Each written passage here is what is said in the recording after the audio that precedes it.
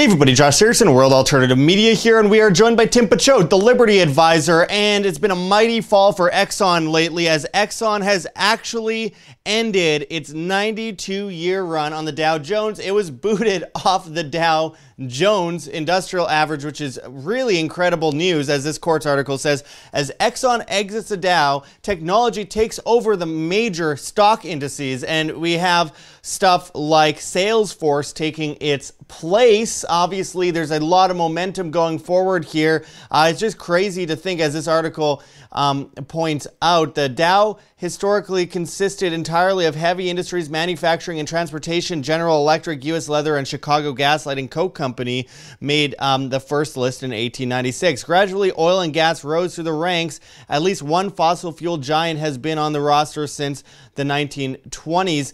It's a huge hit to the the oil industry, as this CNN article, I know it's CNN, screw CNN, but let's just talk about what the headline here says.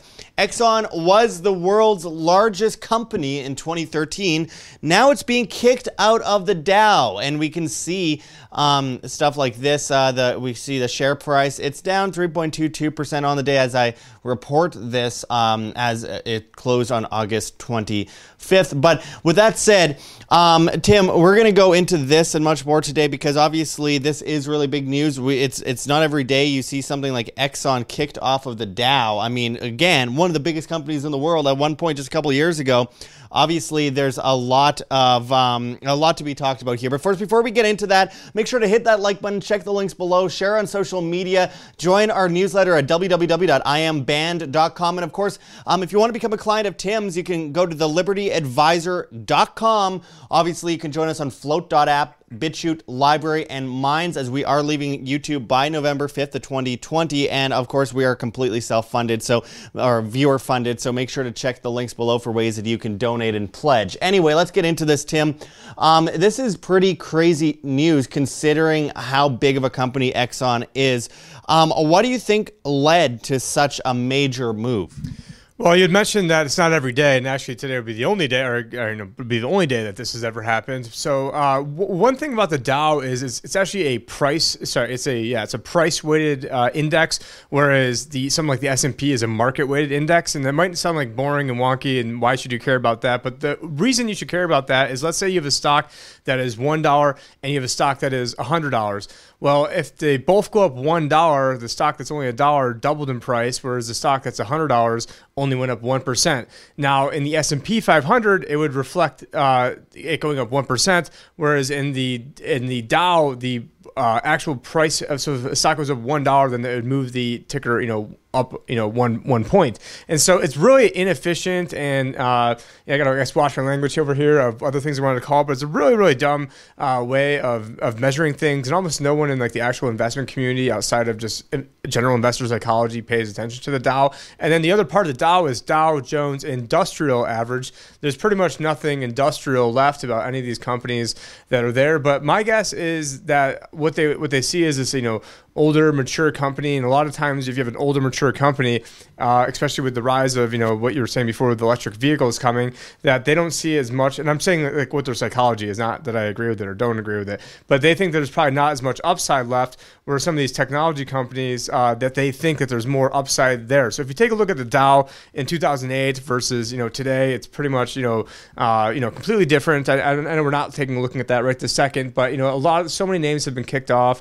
Like I think back in 2008, I'm just going off memory, I think Bank of America at one point was kicked off, and something like Goldman Sachs added. So if you try to compare historical records, you're really comparing apples to oranges, because a lot of these names that were there 10 years ago aren't even there today, and the names that are there today probably won't be there 10 years from now. And there's another theory out there called the dogs of the Dow theory, and what that means is that from a contrarian point of view, that a lot of times you would just be better off investing in the worst performing stocks in the Dow and the worst performing stocks in the S&P 500 for that year, and that those ones typically then saw the biggest gains the following year. But it's my theory or speculation rather, that they probably saw, hey, these are some older, big, stagnant type companies, and we want to get some, bigger players in there. That way we can, juice up the numbers. But to try to compare what things looked like back then versus today, it really is pretty much meaningless. But, I think it's all in the growth play aspect of it. But, then again, for someone that graduated in 2008, which, what a lucky me graduating in 2008. I remember back in upstate New York, gas was probably like $4.30 a gallon. And at the time, it was pretty much unconceivable to think that, now we would be in a position where, at one point gas was trading, or oil futures were trading negative at a certain point. But, I think that's, a short-term move, and that at a certain point it's going to bounce back up, and maybe they're going to wish it didn't kick it out, especially when, we're at a relative low, all things considered. Absolutely. And by the way, first of all, before I go further, Tim obviously is a certified financial planner. So, again, you could become a client of his by checking thelibertyadvisor.com below. But I want to talk about a little bit about, the oil companies, the big oil companies. People have often said the oil companies are the biggest behemoths in the world. They have more power than anything. All wars are fought over oil, all that kind of stuff. Well, interestingly, the biggest, industries in the world, if you want to call it an industry, would be big pharma, and obviously things like the banking system is a huge behemoth as well. We see a move away from oil to a great extent, and a lot of people are kind of hedging their bets on a lot of the big tech companies, as well as the, companies like Tesla. Like this article here says, Apple and Tesla have long-term upside after stock splits, Jim Cramer says.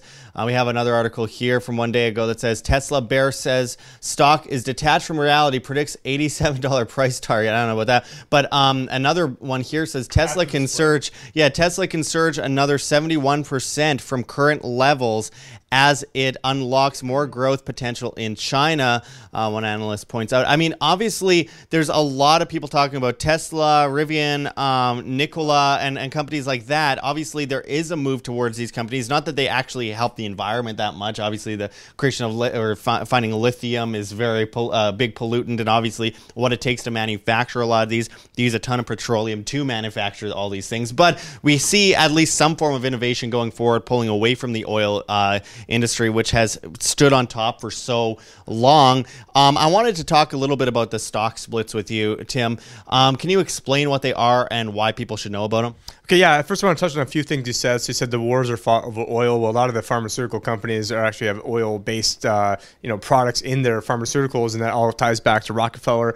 And then when it comes to, you mentioned that a lot of these electric vehicles are actually not that great for the environment. And I know that our listeners are smart enough to understand this, but if you take the entire life cycle of one of these, electric vehicles, a lot of times, the battery's only good for 10 years, or the vehicles break down after 10 years. Priuses. No, sorry, that was my coronavirus. No, just kidding. But as you're taking a look at the total life cycle of, trying to, make the batteries, dispose of the batteries, not lasting as long, it's actually worse off. But, all the greenies get to feel all good, like they're doing something because they're virtue signaling. With that said, I actually do want to get an electric truck someday. So, I'm well aware of the hypocrisy, especially the people who are then getting it from, traditional electric sources. I mean, those are the biggest hypocrites. Now, if you're getting it from solar, I guess there's an argument to be made there. In terms of stock splits, traditionally, back, way back in the day, you would, back when you're, looking at, actual newspapers to get the price of things, a lot of these stock, and you're paying, big commissions. So maybe you're paying $50 a trade or even more than that. Stock splits was something that kept out the younger people, kept out people who weren't as wealthy. Well, when stocks didn't split. So let's say the stock that was $500 and a 5-for-1 split, now it's only $100, and maybe people can afford it at $100, but not afford it at $500. But today there's things like, there's different platforms out there where you can buy fractional shares. So the argument that younger, less wealthy clients can't get into these names is somewhat mute, because there are platforms where you can buy fractional ownership. And I think a lot of this just goes to, people just, chasing things that are out there.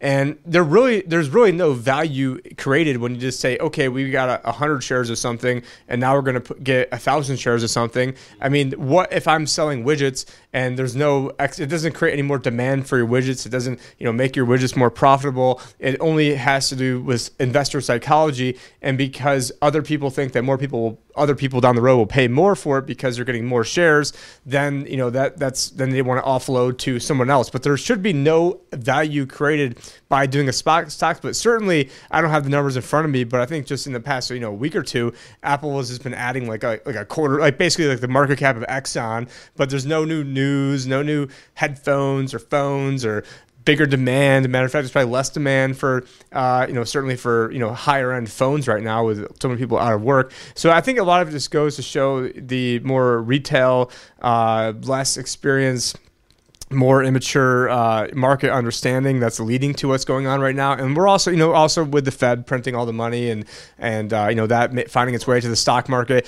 that's creating all these disallocations of capital, creating all these bubbles. But, who knows? I mean, they could send the Dow Jones could go to, I think by the time I'm 60, it probably is going to be at 1 million, even if there's not any crazy event. But, it's probably going to be way the heck higher than that, because we're probably going to have some sort of hyperinflation in the stock market before the time I'm 60. But. And we are going to be doing some videos today on that as well, which you can stay tuned for, or if it might already be posted, I don't know. But I think it's important to point out that we've seen this movement happening for a while before coronavirus, before all this stuff. We've seen this shift starting to take place over the last several years, and it goes without saying that eventually the oil companies would be replaced to some extent. Now, obviously, I've always been against the government having any involvement in that, and for pulling the rug out from underneath millions of employees across the United States and throughout the world. The market has to decide on that stuff. And personally, myself, I want a bulletproof Cybertruck. I mean, that sounds awesome.